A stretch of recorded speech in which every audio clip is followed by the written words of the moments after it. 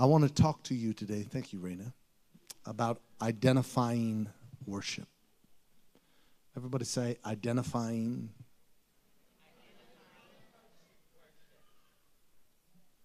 Let's try that again, because all of you sounded like you was in the other room.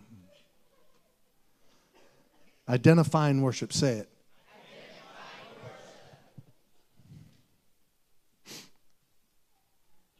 In Matthew, the 8th chapter, in the first verse, Jesus was already working miracles, and his fame was abroad. People knew of this Jesus because of all of the miracles they had heard spoken of him. So in this particular passage, when he was come down from the mountain, the Bible says a great multitude followed him. I want to pause for a moment and tell you that there's a difference in hearing of him and knowing him. For many have heard of this Christ, but yet did not know him for themselves. They were following him because of what everybody else said he was, not for what they knew him to be for themselves. And in this group, the second verse, it says, and behold, there came a leper and worshipped him, saying, Lord, if thou wilt, thou canst make me clean. Now, I've talked about this before, but I want to take this in a complete different angle today. The leper worshipped him. I want to pause for a moment and tell you that a request for a miracle cannot be made until the prerequisite of worship be exercised. Many want the miracle, but few want to worship.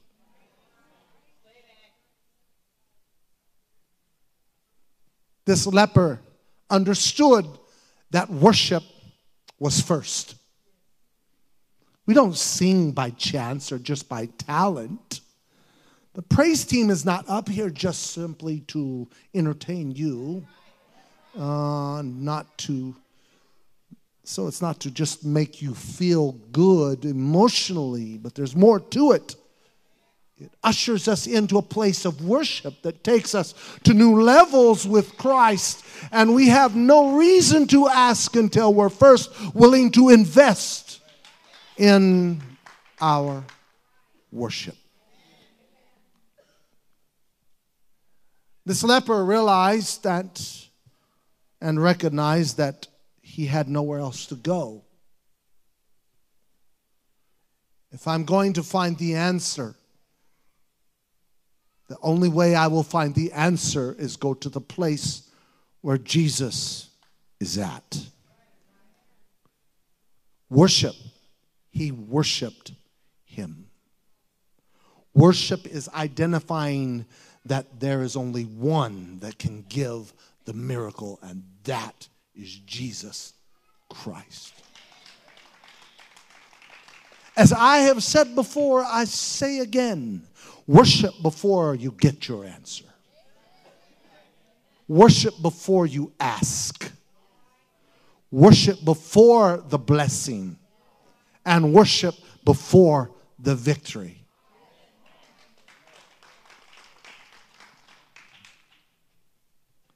Noblemen were gathered together in London waiting for the King of Great Britain. They all knew him personally, yet they all honored him as their king. When he entered, they stood solemnly to their feet. "Take your seats, gentlemen," he said. "I am not the Lord, you know." Immediately, one of the noblemen, a Christian man, said, "No, sir. If you were our Lord, we would not have stood to our feet. We would have fallen to our knees.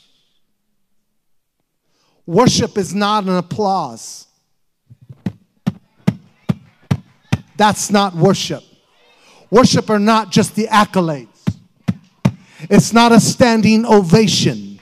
Let me tell you what worship is when we learn to bow in the presence of God and realize that this is more than just a praise, but this is a worship that bows in the presence of our God. If He was your God, or if He was your Lord, you wouldn't just clap, you would submit.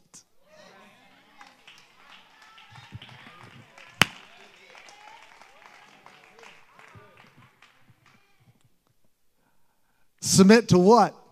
The church? The pastor? The process? The institution? Submit to what?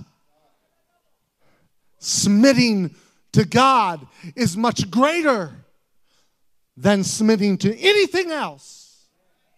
Because everything else cannot save you but that one that is in our midst right now.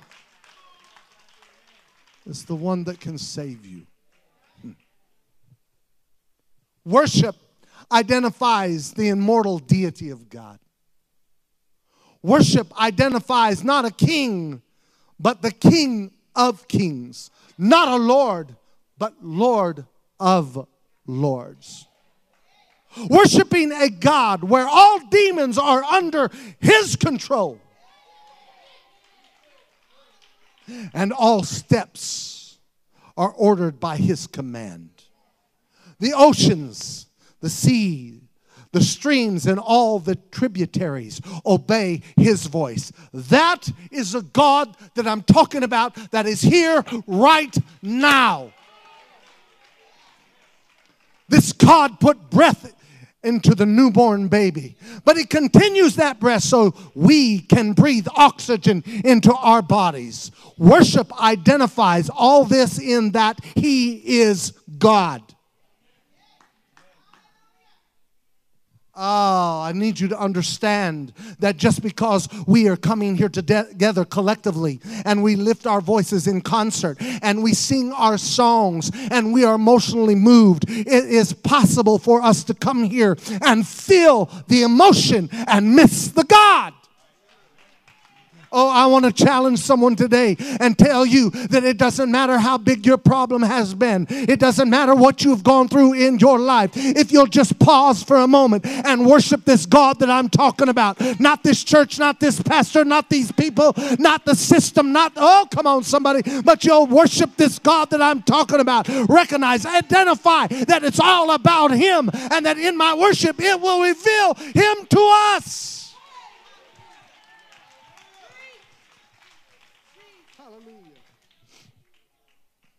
If your worship does not identify God, then it's not true worship. It's just noise and rhetoric. Just because you run the aisles doesn't mean you have an encounter with God. Oh, I want to talk about some of this stuff. I have a problem, and I'm telling you, I'm gonna scratch some itches today. I have a problem with preachers that get up and say, if I had me 4 or 5 young people that run the aisles to show me you're worshiping God, I have a problem with that.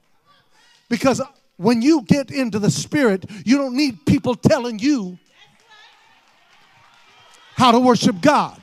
It ought to come from your free spirit. It ought to come because you give it to Him on your own. If you don't do it that way, you haven't done it right in the first place. Worship has to come from the desire of your own heart. When you raise your hands, you raise them on your own. When you dance on your own. When you shout on your own. You're getting excited about God because that worship identifies God in our midst. Amen. I'm going to tell you what, when we worship God, we'll turn hell upside down and heaven right side up, and God will come in a miraculous way and do a work unlike we have ever fathomed possible.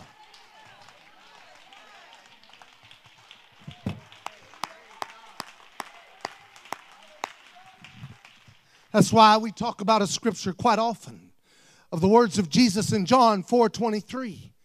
But the hour cometh, and now is, when the true worshipers, not noisemakers, not attention getters, not people just wanting to make a noise and a sound because they want everybody to see what they're doing. No, he said true worshipers shall worship the Father how? In spirit and in what? Truth. And then he says the Father seeks such to worship him. See, because when you're in the Spirit, and while you're being revealed the truth, it identifies that he is God. Oh, I feel the Holy Ghost in this house. True worshipers know how to bow in his presence. Oh, I want to break the back of pride. I want to break every evil spirit that tries to walk in here and say, well, this is just a show. I'm going to tell you, if it's a show, I'm walking out with you, because I have no interest at all in just coming to church and having church as usual. I have a desire and a need for this God to show up in a mighty way. And I know that the only way it will happen is, number one, I need to get a hold of the Spirit. And number two, I need to be revealed in the intellect, the truth of God's word. Then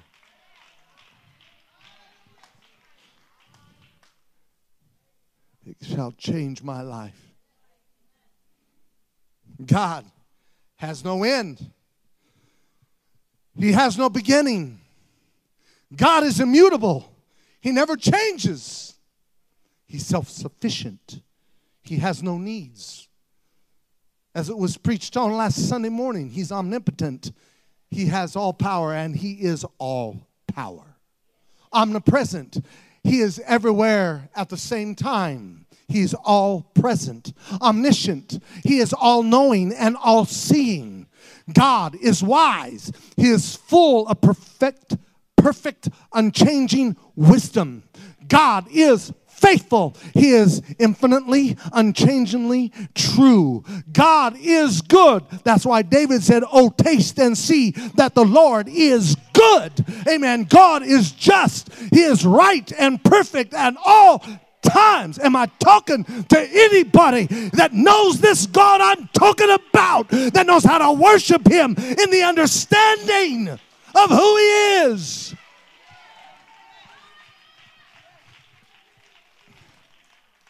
He's merciful. He's compassionate and kind. He is gracious. He is infinitely inclined to spare the guilty. Aren't you thankful for that? God is loving. He loves us. God is holy. He is perfect. God is glorious. He's beautiful and great at all times. And my worship identifies that God is more important than anything in my life. When I worship him, he reveals himself to me. When I worship him, then I can say that this God begins to reveal himself to me. All right now. Some won't worship because of a life full of problems. But if you do, and you worship him in the midst of your problems, he will show himself to you. My worship identifies that God is more important than my condition. That's why the leper worshiped him. Because that's the first thing he should do.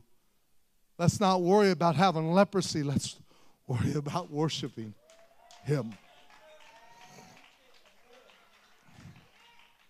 Let me just say why I worship. I'm like the leper. I worship because I have nowhere else to go. You haven't fixed me.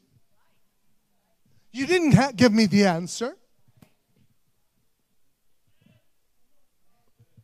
I need more than you, and you need more than me. Yet we land on each other and think that the totality of who God is rests upon the words of people. When he said, no, people, fallible, make mistakes. God is perfect in all ways. And he's the one I'm here for, so that I can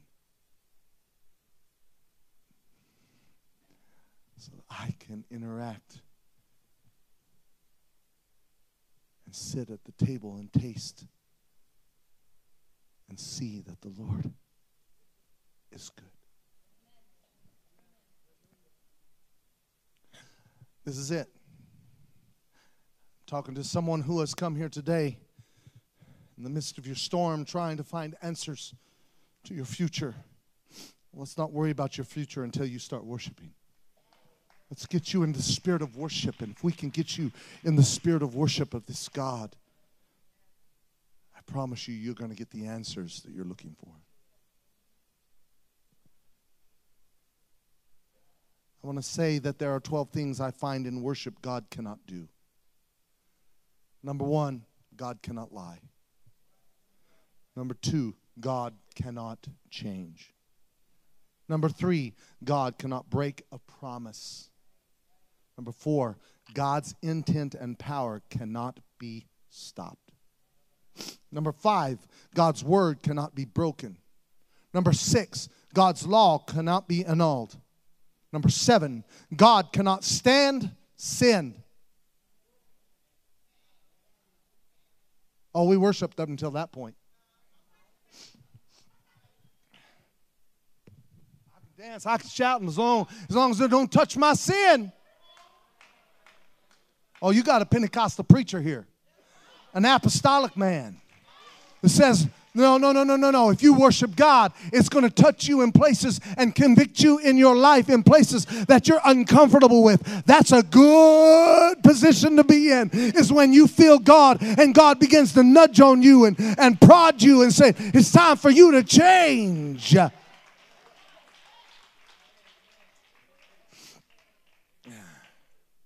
God cannot stand sin. Number 7. Isn't that interesting? Perfect number. 7. Number 8. God cannot despise a broken and a contrite heart. Number 9. God cannot be pleased without faith. Number 10. God's church cannot be destroyed. Let me read that one again. Number 10. God's church cannot be destroyed. The gates of hell shall not prevail against the church. Why? Because the church is built upon the foundation, Jesus Christ, the chief cornerstone.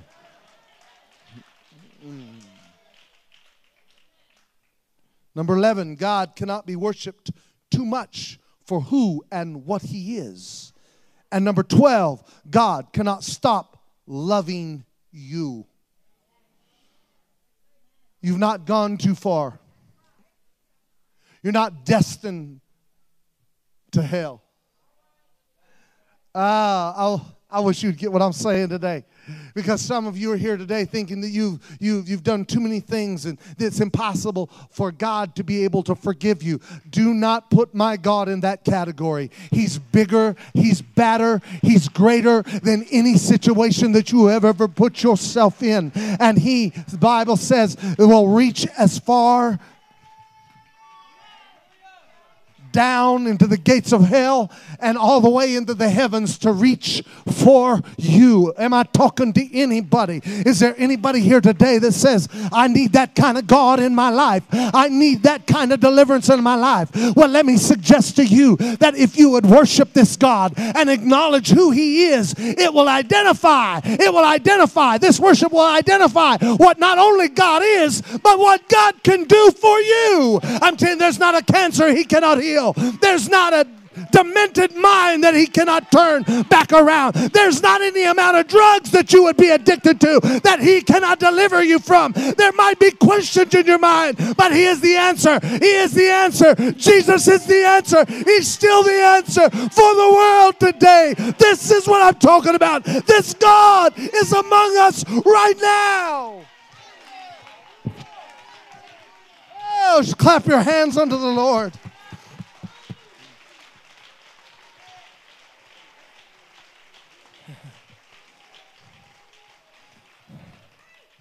The leper identifies who Jesus is. And paraphrased was simply saying, if I remain a leper, I will still worship you. But if thou will. What he's saying, he's qualifying by saying, you're the only one that can make me clean. He says, you're still God whether I get my healing or not. You're still worthy of worship whether I get my answer or not. Lord, I'm not going to walk out of here thinking, well, I need what I want, when reality is I should be praying about what is your desire and what is pleasing to you and what have you designed for me. He simply says, if I remain a leper, I will still worship you. But if thou will, you're the only one that can make me clean. The physicians couldn't do it. The witch doctor couldn't do it. The family couldn't do it. The disciples couldn't do it. The Pharisees couldn't do it. The Sadducees couldn't do it. Habakkuk, the 3rd chapter and the 17th verse, unpacks this thought. He simply reads, although the fig tree shall not blossom, neither shall fruit be in the vines, the labor of the olives shall fail, and the fields shall yield no meat. The flock shall be cut off from the fold, and there shall be no herd in the stalls. Yet, 18th verse. 18th verse. Yet.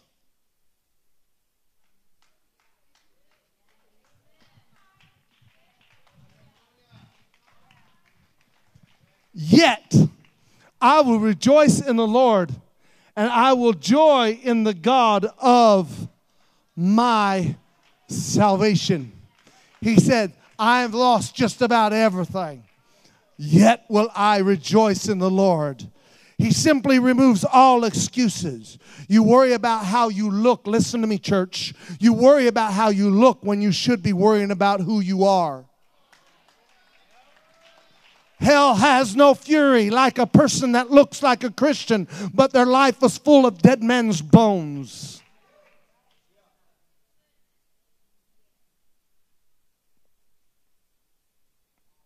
The real question today is, what would happen if we worshiped God in such a manner that this leper would do?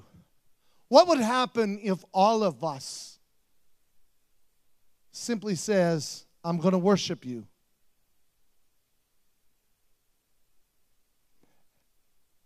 But I know, if thou will, you can make me clean. What would happen? I'll show you exactly what would happen in Matthew, the 8th chapter and the 3rd verse. That leper, he said to Jesus and put forth his hand and touched him, saying, I will. That's what Jesus said to the leper. I will. I will. Now, I don't know what you're looking for in this service, but I'm looking for Jesus to say to Rob Bibb, I will. When you don't know where to turn, you're looking for answers. You're looking for a God that steps into this house and says, I will, I will, I will, I will. You didn't come here just because someone invited you. No, this is God's perfect will, and He's waiting for you to worship Him. And when you worship Him, you can then ask Him, if thou will, you can make me clean. If thou will, you can deliver me from drugs. If thou will, you can put my marriage back together. If thou will, come on somebody, you can heal my child. If thou will, Lord, you can take this depression out of me. If thou will, I'm just going to trust in you, God. Worship then becomes a question. If thou would heal me. If you can heal me, canst thou heal me? If you could do that. No pressure, Lord. I'm not a highfalutin salesman. I'm not in here trying to get you to buy into my problem, Lord. I'm just saying, I'm going to worship you. But by the way, I've got some things going on in my life that need to be touched. Next verse. And Jesus said unto him, see, thou tell no man, but go thy way, show thyself to the priest, and offer the gift that Moses commanded for a testimony unto them. Simply saying to the man, you need to demonstrate what has happened to you in your actions. Show you're a believer. Don't tell everybody you're a believer. Show you're a believer by how you live your life. People who live by titles tell everyone what they are, but never demonstrate true godliness. We need to get past the telling and let's get into the living. Amen. I'm not far from being done.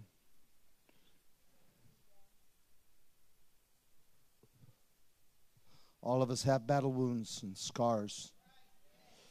The scar inside will always be present, but the wound should be healed. If you can win your battle, you'll never forget what happened, but once you win your battle, the wound may be healed, but the scar will always be present. You need to show the world that you're an overcomer. Quit complaining about life. Quit making excuses about life. He says, tell no man. Go your way. Be an example of what I've done to you. He says, you don't even have to say anything. Just show yourself. Show yourself. Show yourself. I preached on a subject several years ago, talked about the wounds of the righteous. And I will say to you that the wounds of the righteous are healed, living testimonies. When you've been wounded, you've got a testimony. It's not words. It's what has been in your life, the wounds that you have carried. So don't tell people what you are or what. Don't tell people what you are. Show people what you are. Because if you have wounds of the unrighteous, listen to me very carefully, you don't know how to worship God and you've quit worshiping God. Now I'm talking to people that have been around this for a while, but if you have wounds of the unrighteous, you're affected by a disease that eventually will spew out poison on everybody else.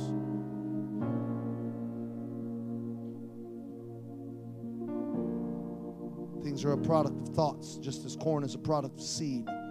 Thoughts are seed. Defeat and success come from within. We live in two kingdoms. One, we live in a spiritual kingdom, and two, we live in a physical kingdom. And the spiritual kingdom needs to subdue the physical kingdom. And the only way you can do that is when you have true identifying worship.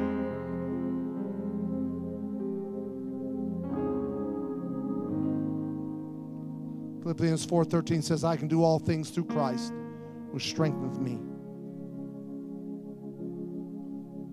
In conclusion today, let me just give a couple more points, and then we're going to come to this altar. But David, who was the king, or he was going to be the king of Israel. Saul was still hanging on, and Saul hated David because David was anointed and Saul wasn't. It's a pretty sad day when people that should love you hate you because you're favored by God. But David flees from Saul into this hostile territory. David conducts these guerrilla-style raids because these three tribes were known for their surprise attacks and cruel treatment on innocent people. And it says that David and his men went up and invaded the Geshurites and the Jezreelites and the Amalekites, for those nations were of the old inhabitants of the land, as thou goest to Shur, even unto the land of Egypt. And then in 1 Samuel 27:10 it says, and Achish said, whether have you made a road today? This is what he was asking David. Whether have you made a road today? And David said, the road I made today, David said, is against the south of Judah and against the south of Jerahmeelites and against the south of the Canaanites. He's simply saying that there is a war going on. There is a war going on. Can I suggest to you there is a war going on in the heavenlies right now? Where have you made your road? David said, the road I'm making today is to wage war against the heart of the enemy. I'm in this church service today to let the enemy know I'm waging war on you. I'm coming against you. And I shall defeat you, because the cause is greater than the foe. Where have you made your road today? Where have you made your road today? Worship identifies God so that you will have the faith to destroy the enemy and the faith to build a road right into the heart of the enemy of your soul. Where have you made your road today? Identifying worship. This is a great time for you and I to deal with whatever we're fighting against. As we stand.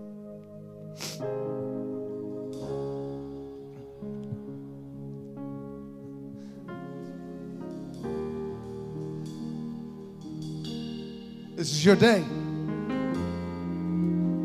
The path, the road, has to be traveled by you.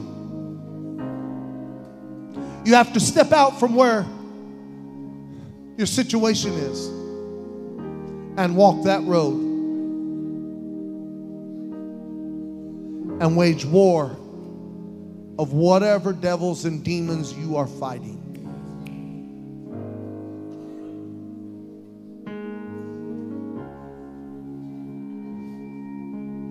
Bring your worship down. You're identifying worship so that you can have the faith to say, I know you can cleanse me of my leprosy. So that Jesus can say, I will, I will, I will, I will, I will. You, Lord, you are worthy.